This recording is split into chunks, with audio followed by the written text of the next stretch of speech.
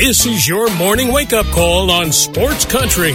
Grab a cup of coffee and hang with us every weekday morning for the latest news, sports, and other things going on around the world and in your backyard. Now, here's your host, Gene Gumbs.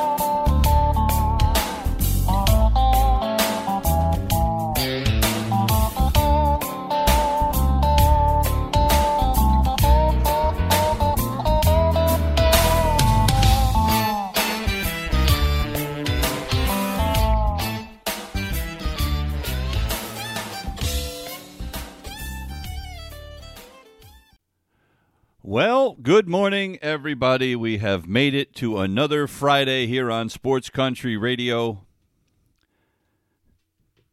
Thanks for joining us for a few minutes this morning as we talk about all the things going on around the world of sports. Dan Zampano coming up at 9:30 this morning, our NFL correspondent, to talk about last week's games, the longest week in the history of the NFL. So we'll talk to him about that. We'll take a look at some of the playoff races, who he thinks has the inside track. I'm very bullish right now on the Tennessee Titans, so we'll see what he thinks about that. I still am not convinced. Everybody seems to be on board with the Steelers going undefeated. They do have I don't want to say an easy schedule, but they have a schedule where it's conceivable. So we shall see what Dan thinks about that. We'll talk to him coming up at 9:30. Let's see. Let's get to, the coronavirus update as we have every day, because it seems every day it is affecting games that were supposed to be played, aren't going to be played. Joe Biden came out yesterday, said when he is inaugurated, he is going to ask the country to wear a mask for 100 days. That's something if Donald Trump had done in the beginning and had gotten on board, maybe we could have gotten the numbers even lower. Who knows? Here's the deal. Joe Biden can ask all he wants, and I hope Americans do it, but those people that voted for Donald Trump and that are on that side of the aisle are likely to scoff at that, but we'll see. We'll see. And by the way, scumbags are everywhere, aren't they? How about this? We're in the middle of a pandemic, and here in the state of Connecticut, we have some company from California, at least that's where they think they're from, mailing out official-looking letters to people.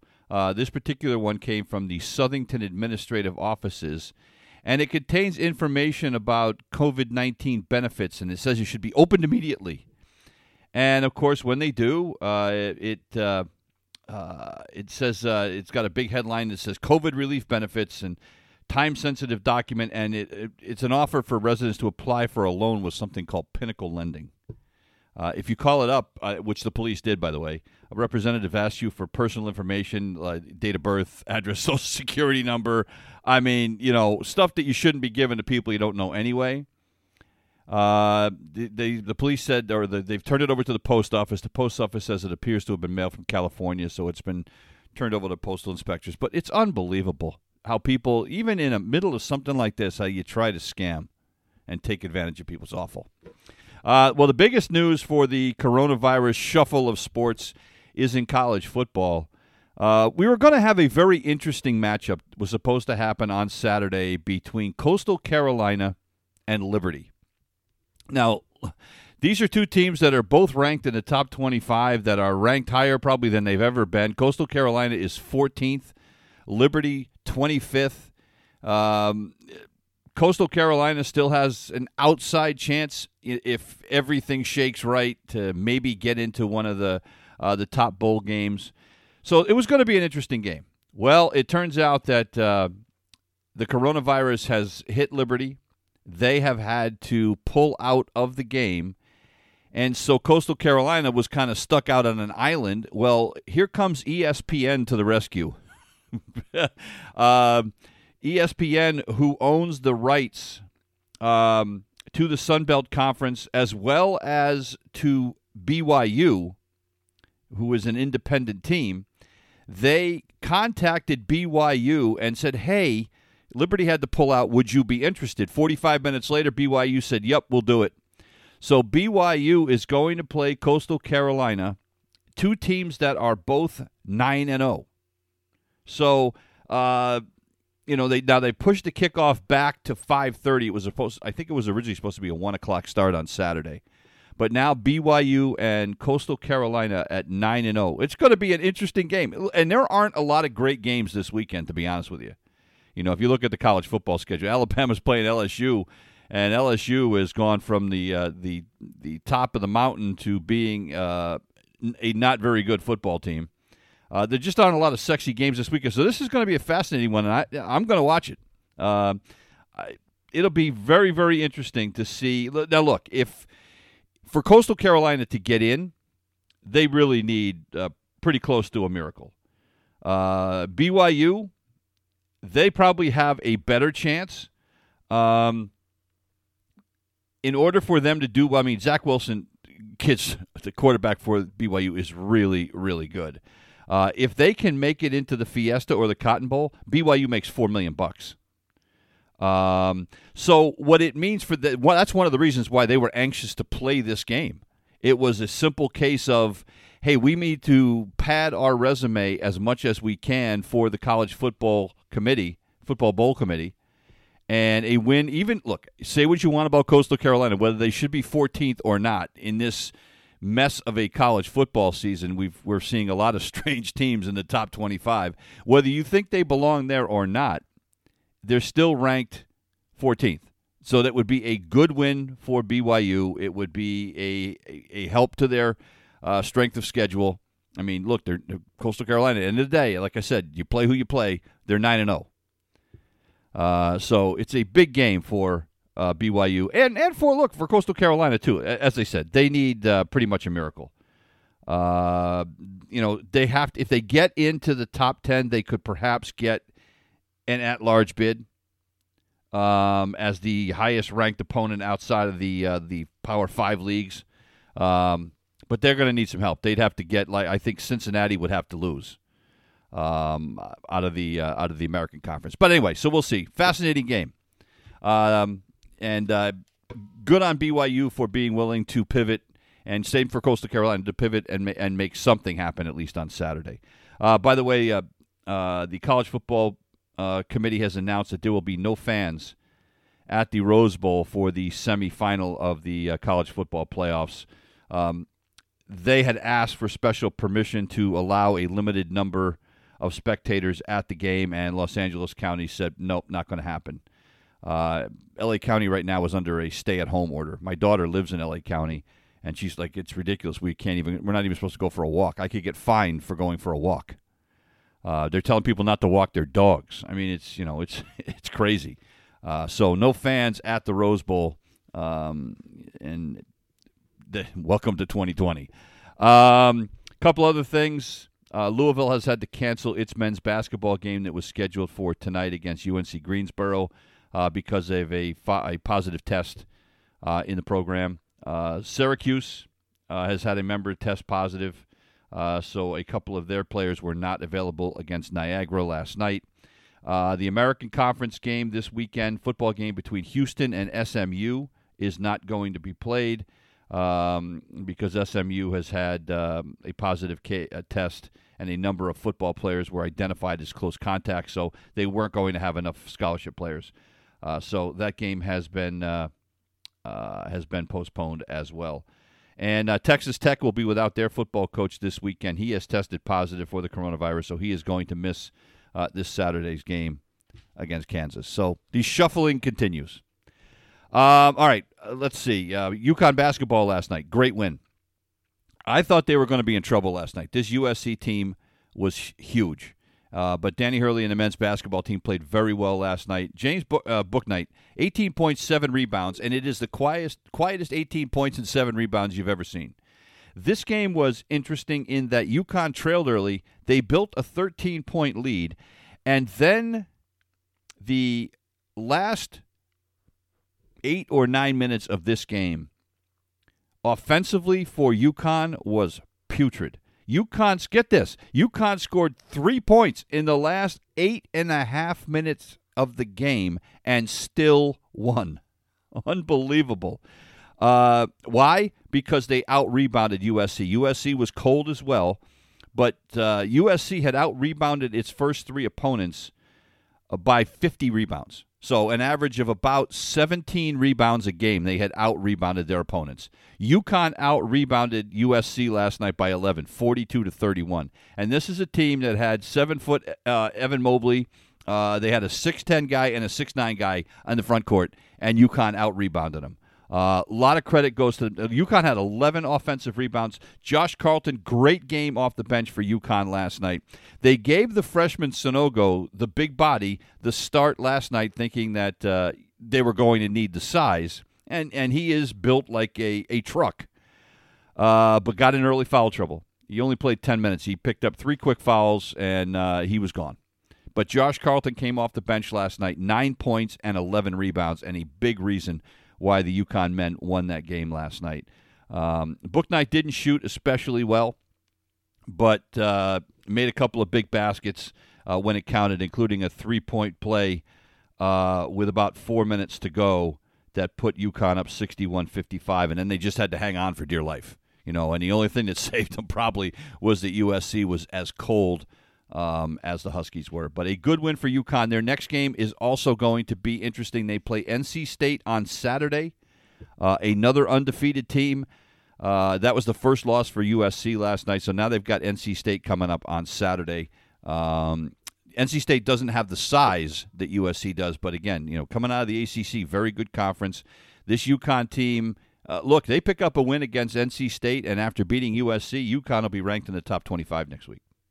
And it's all about the defense. They played very, very good defense last night. So looking forward to Saturday's game as well. The UConn women, of course, have had to sit on ice for 2 weeks after some coronavirus problems. They had non-conference games wiped out against Quinnipiac, Maine, Mississippi State, and Louisville. Well, they have picked up a game against UMass Lowell. So they will start the season against UMass Lowell on December the 12th.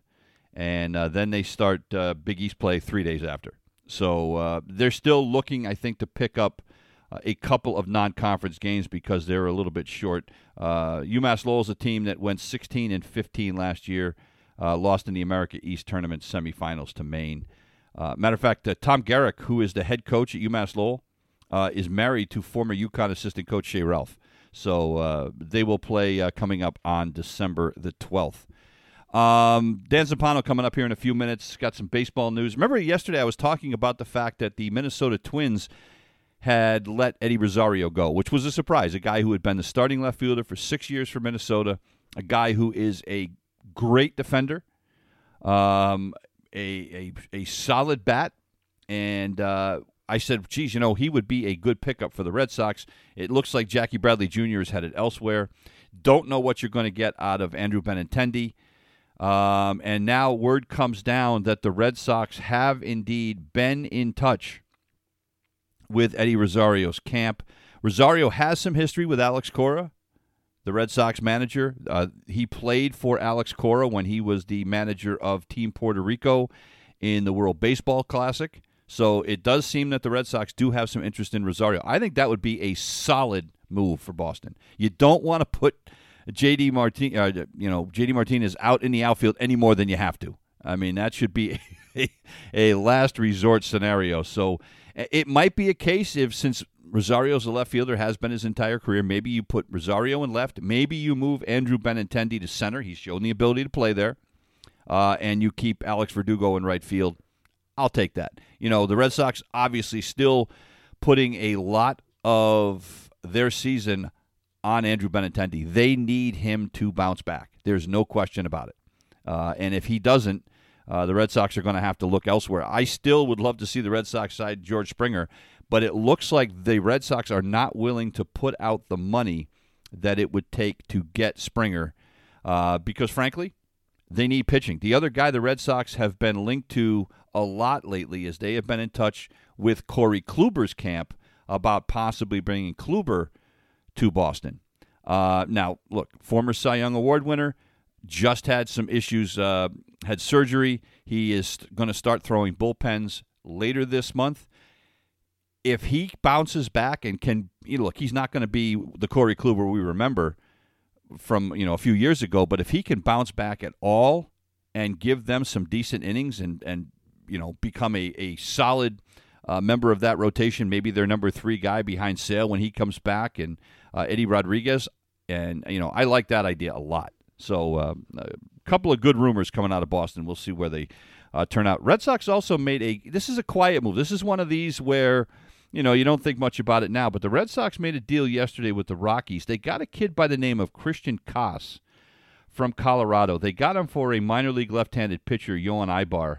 Koss is only 22 years old. Now, he was taken in the 12th round of the 2019 draft. This kid is fascinating to me. He was the Pioneer League Player of the Month a couple of times. And in 2019, in Grand Junction, Koss hit .332. 11 homers, 51 runs batted in. He stole 10 bases. And he could play anywhere on the infield. He started 18 games at third, 18 at second, 13 at short. And the Red Sox need a second baseman long term, right? No Dustin Pedroia. That ship has sailed. So now the Red Sox are going to have to find a long-term solution at second base. This kid appears to have some really good power, and this could be a guy that the Red Sox, that may be exactly what they're looking for, is a guy that's got some pop, that can play second base, and can be a utility guy, but they need a second baseman. This kid's only 22 years old, so remember that name, Christian Koss, and I'm going to follow him a lot this year. Speaking of Fenway Park, this is cool. The Boston Bruins are considering moving a number of games to Fenway Park this year. They have been talking to the Red Sox for the last couple of weeks about the possibility of playing multiple games outdoors at Fenway Park. Now, the state and the city would have to sign off on this, but when you think about it, look, the stadium's empty, right? They don't, they could play there for January, February, and March, and clear it out in early March so they can get the field ready for the Red Sox when they come back north from Florida. But this would give the Bruins a chance to maybe have more fans because it's an outdoor venue. You still could space them farther apart, so you don't have to worry as much about the coronavirus because you're outside. I like it. And look, Fenway Park the Bruins have played there before. Fenway has hosted high school and college games there as well. There are other NHL teams looking to do the same thing, by the way. The Pittsburgh Penguins are looking at that, as are Nashville. Now the Los Angeles Kings are looking to play outdoors. Got to be a little bit more difficult than L.A., I would think. Anaheim as well. Again, I would think it's more difficult, but Pittsburgh and Nashville, and why not? If you can do it outside, and what they would do is this. It's going to be weather dependent. Obviously, you're not going to play outside in a rainstorm or in sleet or snow, but it could be one of those things where if a game is scheduled for TD Garden or for Fenway Park and the weather is bad, they could move it to TD Garden without any problem. So I like it. It's a fascinating idea, and I think it's one. Worth doing. I absolutely do. A couple other notes before we get to Dan Zampano. In women's basketball last night, big upset. Number 1 South Carolina loses for the first time in over a year. They had won 29 straight games. They fall to number 8 North Carolina State last night, 54-46. A go-ahead three-pointer by Reina Perez with 3 minutes left allowed North Carolina to pull away and win this game by 8. They held South Carolina last night to just 28% shooting from the floor. 28%. So good for them. So that's the first loss for South Carolina in a year. NC State now 3-0. It's the first time, by the way, they have beaten a number 1 team since they knocked off Duke in the ACC tournament all the way back in 2007. So congratulations to NC State and head coach Wes Moore. Big win for them last night. An NBA note before we go to a break and get ready for Mr. Zampano. Anthony Davis signed a 5-year contract yesterday with the Los Angeles Lakers. 5 years, $190 million. And that's on the heels after LeBron James had agreed to a 2-year, $85 million contract extension. So now Davis and and King James will be together at least through 2023. That's when LeBron's contract runs out. But Anthony Davis's contract runs all the way through the 2024-25 season. So anybody that was hoping that the Lakers might lose a step this year, probably not going to happen as Anthony Davis re-ups with the Lakers. It's 27 minutes past the hour. We're going to take a break. When we come back, Dan Zampano will join us to talk NFL football. You're listening to The Wake Up Call on Sports Country. It's 29 minutes past the hour. Welcome back to The Wake Up Call here on a Friday morning. And as we are every Friday, we are thrilled to be joined by Dan Zampano. Good morning, Dan. How are you? Gene, I'm doing well. I think that this past week was absolutely very, very weird. Yeah. But I mean, who can complain about more football every day? I mean, you just can't complain about stuff like that. So we're being grateful. All right. Well, let's get to a couple of things before we talk about the playoffs and last week's games. I want to bring up the situation with the Steelers and the Ravens game that was postponed a couple of times. It's bizarre. The Saints and the Bronco game where the NFL forced the Broncos to play with no quarterback. My question to you is this.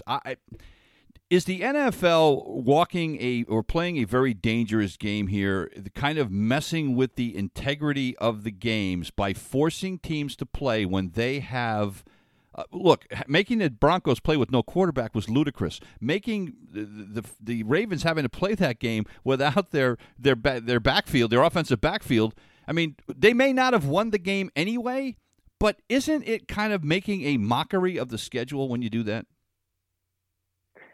To me, I actually push back on you a little bit on this. Okay. You know what? Follow the protocols. Like, if you're the team, we all agreed on it. Like, we want football. Like, that's what we're going to have. If you can't follow the protocols, then you know what? That's why we have 16 practice squad players.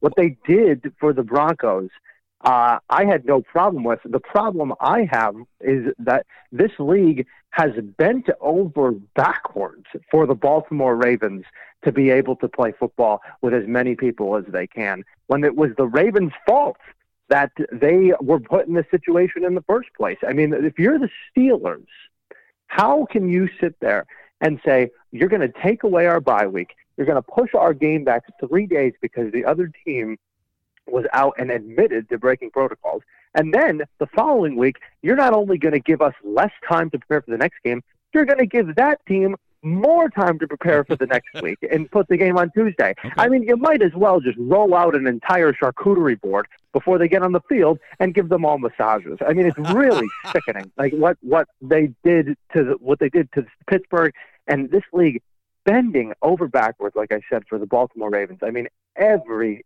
single time the Ravens have had an issue, the league is like, sure, whatever, you know. But it's the Broncos. Oh, it's the Broncos? Yeah, doesn't matter. Yeah. You know, they're not in prime time. Fine. So let's be consistent with what we're doing here. Yeah, I mean, I had a problem with the Broncos in that, I mean, playing a game without a quarterback. I mean, watching that was just painful. But it was horrible. Yeah. But you know, my concern here is that the NFL seems so bent on finishing this season on time and not adding that extra week. I don't understand. I mean, look, the Steelers lost their bye week. Wouldn't it have been, I'm sure the Steelers would not have minded at the end of the day getting this week off as a bye week and then extending the season a week just to, you know, give their guys a chance to heal a little bit and get that bye week back. That's my only concern here, is that the NFL seems to be pushing to get this season done in the normal allotted time. Well, I mean, if the Steelers get the number one seed, which they're very likely to do, they'll get a bye week. I mean, well, yeah. And then if you push that back, then the Steelers don't get any bye week. So it's, you know, I mean, it's either here nor there. I mean, I think that what we're seeing now is just an inconsistency of the protocols being put in. If you have teams breaking protocol, we've already talked about this at the beginning of the year. The NFL is not going to kowtow to strategical problems. If you have an outbreak like the Ravens had, we'll push you back. But how many days in a row how you have to be consistent with this. I have no problem with them pushing them back. What I have a problem with is the following week pushing them back. I mean, it's just not fair specifically for the Ravens to get now an extra day to prepare for the Cowboys, and now the Steelers have to play a regular schedule. I mean, it just doesn't make any sense. They did push the Steelers back to Monday, but again, you yanked around the Steelers for 3 days because the Ravens, where are the practice squad players? Where are the practice squad players? Put those guys on the field. I don't care about, integrity, this, integrity, that. We're in a pandemic. Let's get the games in and let's do what we have to do, because guess what? We're lucky to have the games anyway. So to me, it was ridiculous what they did with the Baltimore Ravens this week. Are you going to feel the same way if we get into January and the playoffs are here and now the Tampa Bay Bucks don't have Tom Brady to play quarterback in the playoffs because he has either tested positive or been around somebody who has? Are you going to feel differently about that? I won't, but the league will, because guess what? It's a superstar, that's the thing. I mean, if you're going to do it in the regular season, don't you have to do the same thing in the playoffs? Yes, and they should be criticized if they don't. And the only reason I feel like they did it this week is because it was the Ravens and the Steelers, and they wanted it in prime time, and they put it at 3:40 in the afternoon. Yeah, that's not prime time. 5 o'clock or 6 o'clock, like a normal person. I mean, I'm sitting there at work just watching this game and being like, why are we watching this at 4 o'clock in the afternoon? I mean, put it on at 6 o'clock like a normal human being and let people get home. Come on. Well, but that wasn't their decision. That was NBC. NBC, who had the rights to the game, said, "Well, we want to put the Christmas tree lighting on." So it was NBC it was NBC that forced the time change, not the NFL. That's right. That's right. But you know what, though? As it turns out, though, it's probably good it was in the afternoon because that was an ugly game.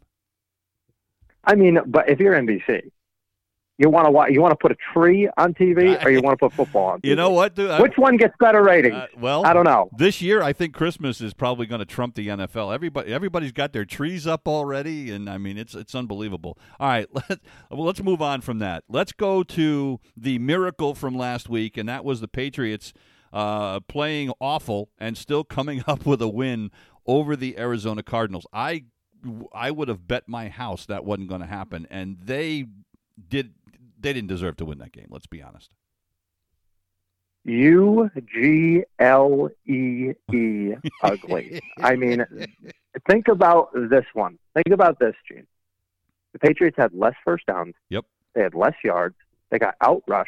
They got outrushed in yards per attempt. They had more turnovers. They had less time of possession, and they still won the game. Yes. I mean, incredible. Yep. I mean, incredible how that worked out. I mean, the defense played great. I'm not going to say that they didn't, because they had established a really good strategy on how to play Kyler Murray. They kept him in the pocket. They made him throw from the pocket, and because he's a shorter quarterback, they're like, arms up, baby, throw it over us. And they did a great job. Adam Butler, Lawrence Guy, Chase Winovich, Josh Uche, they all had really good games. Yep. And then Stephon Gilmore actually showed up this week. And as they had a couple of catches on the sidelines for DeAndre Hopkins, but I think Hopkins only had like 3 catches for 35 yards. Right. I mean, that was a really good job by the defense. Offensively, blah. I mean, just awful. I mean, anybody that thinks, and God bless him, Cam Newton all year, look, he's been a good teammate. It's clear that he's passionate for the game, clear that he's passionate, he wants to win. Anybody that thinks that he's a long-term solution, he needs to have their brain examined. Yeah. I mean, it's insane to look at this guy and say, the guy has 4 passing touchdowns. 4. Like, yeah. I mean, what are we doing? I mean, Tom Brady's got like 29. Yeah. I mean, it's insane. So to me, we know what this offense is. It's going to be running the football, gimmick, gadget. I would have loved to see Julian Edelman come back this week, but they played a great job, especially in situational football, like at the goal line at the end of the half, huge stop there. Yep. At the end of the game, Cam getting out of bounds, taking that late hit. They really played. I think they played hard enough to deserve to win. but I don't think they probably should have won with the performance that they put out, if that makes any sense at all. So, you know what? A win is a win is a win in the NFL. Well, and one of the things I was thinking about, the Patriots have had this history over, your entire lifetime of great kickers, Adam Vinatieri and Steven Gostkowski, and now all of a sudden Nick Folk is finding a way to carve out his own little piece of Patriot history. He has been, he's got to be kicking better than anybody could have hoped for this Patriot team. Would you say that Nick Folk is thrusting himself into Patriots folklore? Yeah. Hey, but you know what? No. You joke, but you know what? I'll tell you what. Folk and the kicking game, the punting and the place kicking have been the two highlights for this Patriot team this year. Oh, my God. That's crazy. How crazy is it? Yeah. How crazy is it that Jake Bailey's probably the best player on the team? Yes. I mean, it's unbelievable. Yeah. He's like that guy. What he did on Sunday, popping that down to the 1 yard line that was music. Yep. It's weird. The special teams. Listen, the special teams and the coaching are what you're going to get this team to win. Right. That's basically what's going to happen the rest of the year. Their competition, I guess competition for the Patriots in the AFC East, the Buffalo Bills. I got to tell you something. We talked about how the Patriots, I don't know how they deserved to win last week's game. You could almost say the same thing about the Bills. They did everything in their power to try to give that game to the Chargers. Fortunately for the Bills, the Charger coaching staff is so inept that they couldn't take advantage of it. But Buffalo tried really hard to lose that game last week.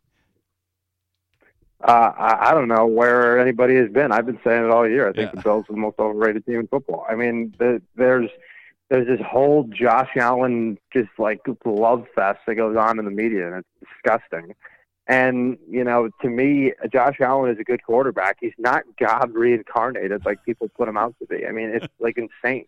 The Bills don't defend the run well. I mean, they don't on defense. They're not the same defense that they were last year. They've dealt with too many injuries. They've had injuries on the offensive line.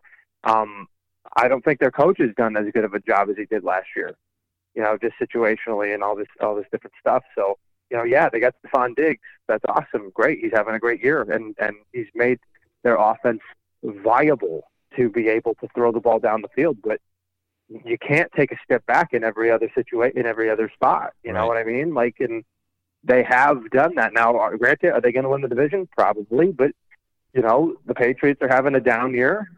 Miami is having a great year for them, but, where are they with their quarterback situation? So, again, we're kind of by default, like, how many years in a row have we said the AFC East is like the worst division in football, and it's the Patriots and everybody else? Well, this year, it's kind of just by default Buffalo because they just have the most talented roster. But when they get to the playoffs, I'm not looking for them to win a game. Right. I mean, I don't know what you're doing, but I'm not really looking. I think they could easily get upset in the first round, easily. And you look at the team that they played last week, that Charger team has a lot of talent. The fact that Anthony Lynn still has his job as the head coach there is amazing. It's insane. Oh. The clock management and some of the decisions made by the coaching staff last week for the Chargers. I mean, that's part of the reason why the Chargers didn't have a chance to win this game is because they just made some boneheaded decisions in this game. And I'm sure if you're Bill Belichick, you're counting on that for this week too. It's not just last week, though. It's no, I know. Every week. Right. They're like entertaining. It's like, what are they going to do next? Like, it's incredible what Anthony Lynn, I don't understand how you can just sit there week after week if you're Dean Spanos and just be like, oh, yeah, you know what? We'll get it better next week. We'll get it better next week. When is enough enough? I say it with Jim Harbaugh in Michigan. When is enough enough? That's what Dean Spanos has got to ask himself. Speaking of Jim Harbaugh, before we get back to the NFL, do you really think Michigan's trying to duck Ohio State with shutting things down with the whole coronavirus thing? What a sad excuse for a program at this point. Only you were down the entire game to Rutgers, and then you win in overtime, and you put it out like you won the national championship. It's Rutgers. You beat them by 80 points 2 years ago, and then Penn State, 0-5 Penn State. I mean, you know what? I saw that the game got canceled this weekend. And I said they were playing football this year. I mean, I didn't even notice. It's incredible to me. Ohio State would win that game 75-0. I mean, at this point, that's what I really believe. Well, they are so bad; it's disgusting. Well, and the thing is if you're the Big Ten, you almost have to make sure Michigan's not trying to duck that game. You almost have to make them play that game because Ohio State, if they don't get enough games in, aren't going to be eligible for the title game because they're going to be short games if they don't play that game. And there's a good chance, and if they don't win the Big Ten, there's a good chance.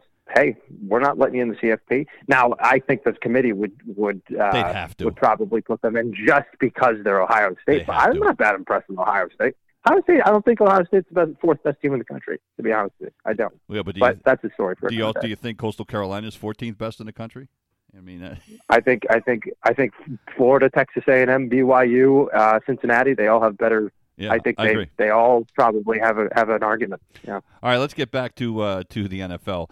And if you look at schedules, I mean, if you look at the Pittsburgh Steelers schedule the rest of the way, you would have to think, look, this team has a chance to go undefeated. Their biggest test left is probably going to be that Bills team. I mean, and I guess you could say perhaps the Colts, but this Steelers team has a legitimate chance to run the table. They really do. Yeah, they're like the worst 11-0 team I've ever seen. Like have you? If there can be such a thing. That was so bad. I know, right? I mean, their offense was so bad in the red zone on Wednesday night. I mean, it was hard to watch. Deontay Johnson dropping like every ball. I mean, Roethlisberger had some bad throws. He had some good throws, but he had some bad throws. They don't really run the football that much. Right. They really, really rely on their defense. And now that they've lost Bud Dupree for the season with torn ACL, it's going to hurt. It's going to make them a lot harder of a situation. And I can remember as a Patriots fan in 2007, as we went along that year, the games at the end of the year, the Eagles game, the Ravens game, the Giants game, the playoff games, those got really, really, really hard. And your offense started to get really exposed. And maybe it's a good thing for Pittsburgh because their offense really is not that great. It's good, but it's not like overall amazing. So, it's the defense that keeps them in it. It just gets super hard down the stretch. So I would be really surprised if they went 16-0. I have to tell you, though, I love Mike Tomlin in the postgame press conference about how come the game was close, and he just said, us sucking. That was classic. He's not wrong. No, yeah. So the team that I am the most bullish on right now to challenge the Chiefs for the AFC title is the Tennessee Titans. I am, the way Derrick Henry is running that football right now. And, I think they're like fourth or fifth in the league in scoring. I think that this Titans team has the way they handled the Colts last week, I think they have a legitimate chance to play Kansas City in the AFC title game. Well, the fact that they didn't have a letdown after the Baltimore win shows you that that's definitely true. Yep. And, we remember them last year kind of being that Cinderella team. They beat the Patriots, they beat the Ravens. They really had the Chiefs on the ropes in the first half of that game. I mean, and it was all Derrick Henry, and it was Derrick Henry and a pretty good defense. Now that defense has kind of gone away this year. I mean, they haven't been up to the standards at which Mike Vrabel has probably put them forward on. But I don't disagree with you. I think Tennessee is one of the few teams in that conference that at least has the experience and at least has a game plan in order to be able to go forward and make a deep run. I do worry about their defense, though. I really do, and I hope that they can shore that up and that Vrabel kind of lights a fire towards the end of the year because they, like I said, they just haven't been snuffed. But listen, you got to get stuff out of Ryan Tannehill. A.J. Brown's been really good. The one concern I do have with Tennessee too is special teams. I mean, Gostkowski is shaky, and their punting situation. Yep. Their punting situation, they've gone like their third. They've been like through 3 punters. Like that makes a difference in big games. So yeah, I mean Tennessee's definitely got a good shot. All right, let's get to some games this week, and pretty good week for you last week. You went 4-2. You're 38-32 on the season, so not too bad. You missed the Philadelphia game. You called the upset in Seattle. That didn't go so well, or against Seattle, but that didn't go so well. But they covered. Yes, they did do that. All right, let's get to this week's games. Let's start off. Indianapolis took it on the chin last week. They need to bounce back. They're playing a very hot Houston team in Houston this week. Indianapolis still a 3.5-point favorite on the road, but this could be the upset special of the week. I think it could be, but the problem with this game is that I think our buddy Matt Silver, he's going to put it on when we do the Sunday card. He said, I think the Texans were taking Brian Cushing steroid juice or something like that because they all got suspended this week. They all got suspended. Will Fuller's out for the rest of the year with suspension. Bradley Roby's out. Will Fuller had a huge game on Thanksgiving. I mean, he played great. Right. That's going to really hurt their offense. I mean, no Cobb, no Kenny Stills has gone to no Will Fuller. I mean, you're basically relying on Brandon Cooks, my least favorite receiver of all time. So Houston, I just can't see their offense operating in this light. I want to pick them, but Indianapolis' defense is too good. I'll take the Colts.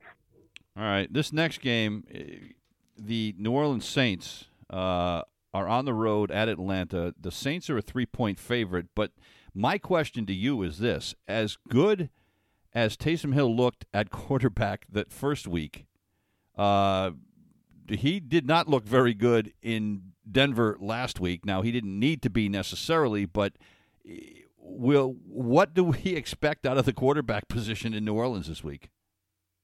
I think you expect what exactly you've seen. You're going to see, probably a slow, methodical start for the Saints. They're going to run the ball a lot, and then they'll open it up more in the second half like they have been. And that's kind of what Hill has, as the game has gone on, he sees it better.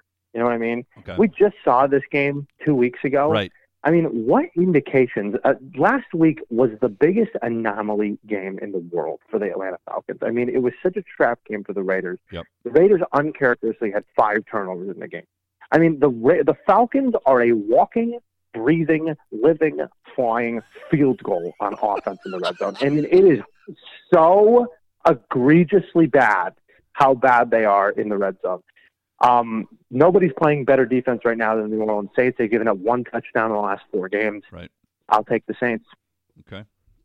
All right. Now I'm giving you this game, and just so I can hear you tell me what a joke the Cleveland Browns are. But Cleveland at Tennessee this week. Tennessee is a 5.5-point favorite. I've already said how much I love Tennessee. As you said, Cleveland. Now you look at Cleveland's record and you're going, you're probably like, what are you guys smoking when you look at their record?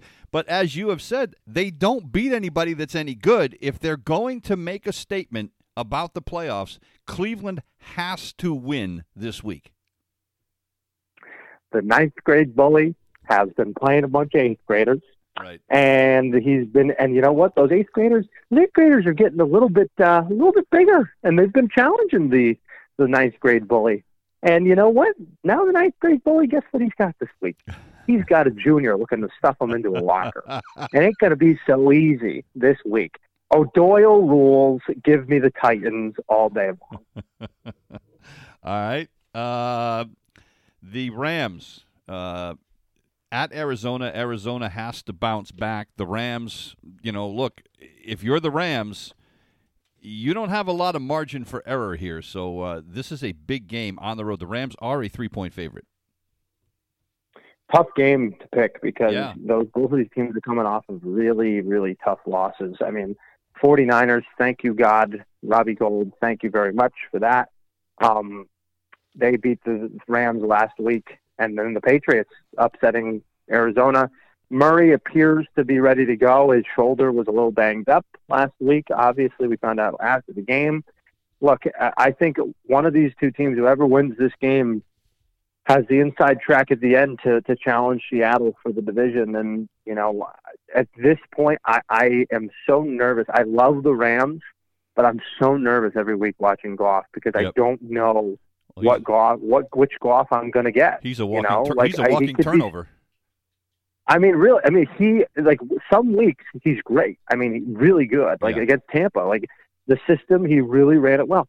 Other weeks it's like he's in a fog, and I don't understand where that comes from. So I will pick the upset special. Arizona wins this weekend at home. All right. Let's go to Los Angeles, where the Patriots will be hanging out for a couple of weeks. I guess they play the Chargers this week, and then they are going to stay out there to play the Rams next week. This game is, I believe, it's a pick'em. New England at the Chargers. The X factor here is the Charger coaching staff. In the history of professional sports, have you ever seen a bigger coaching mismatch? No. Not. I have to laugh because Bill Belichick versus Anthony Lynn. I have always prescribed it to this.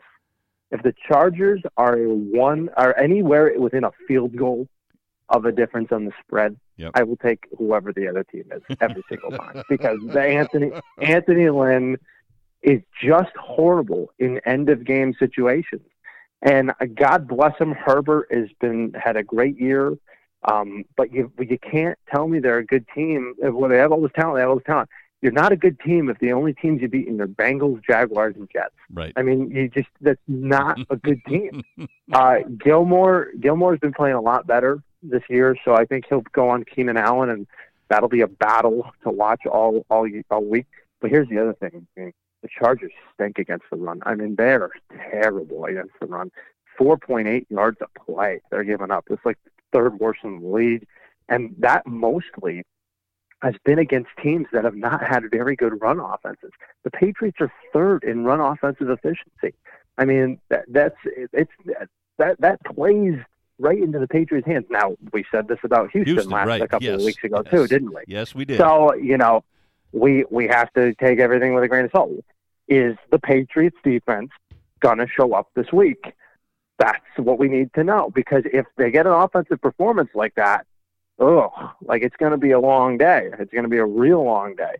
So, to me, I will take the Patriots. It's not going to be a blowout, but if it's within a touchdown, Anthony Lynn will screw it up. The other thing about the game this week is Cam Newton has some kind of abdominal thing. They're not really saying what it is, and we still don't know for sure if he's playing this week. Yeah, well, he better play. He better play, because you know what?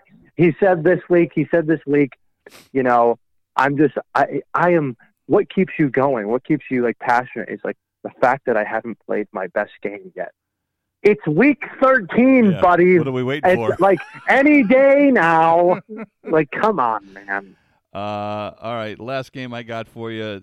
Interesting game. Buffalo and San Francisco on Monday night. The Bills are a 1-point favorite. I would have said Buffalo all along, but that was a good win for San Francisco last week. They might be coming into this with a little momentum against this Buffalo team. Yeah, Buffalo, I think, didn't play as well as they could have against the Chargers, clearly. And now they got to go back to Arizona, the site of not a very fun day for them. Right. At least not a very fun day at the end. Look, like I said, Buffalo is not very good at defending the run. As Nick Mullins is Nick Mullins, man. He's you're going to get hot and cold every drive. And you know what? I think that Shanahan is such a good coach, though, man.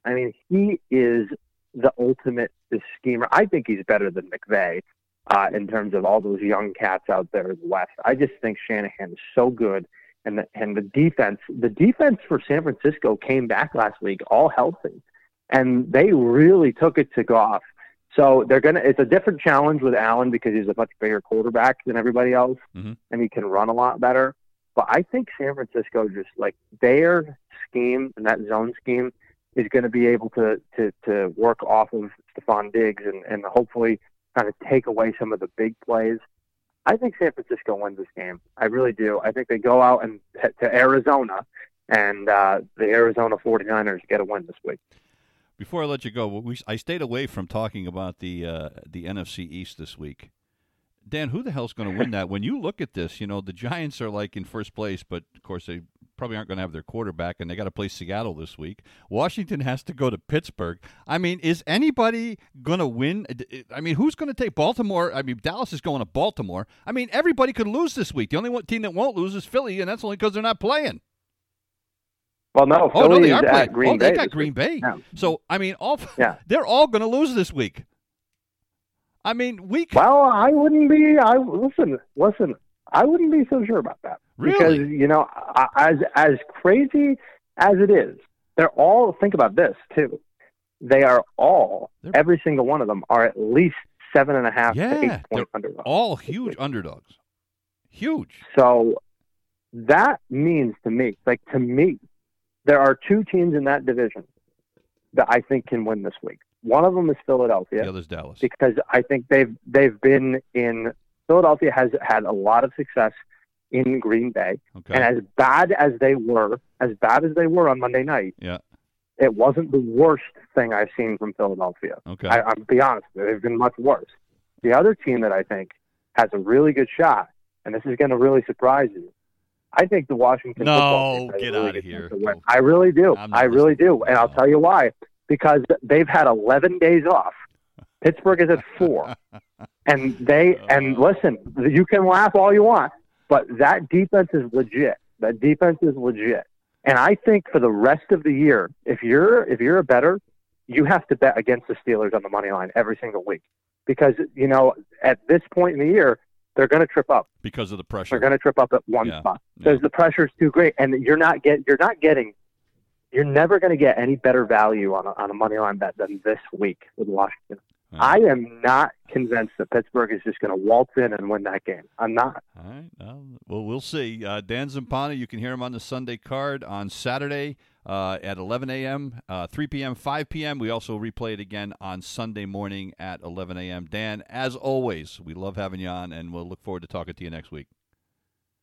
Have a great week, Gene. It only gets weirder from here. Dan Zampano here on Sports Country Radio. That's going to do it for us here this morning, folks. I hope you have a great weekend. We will be back on Monday with another edition of the Wake Up Call. We leave this morning with some music from Toby Keith, a little Silver Bells, some holiday music. We'll see you Monday. You've been listening to the Wake Up Call on Sports Country.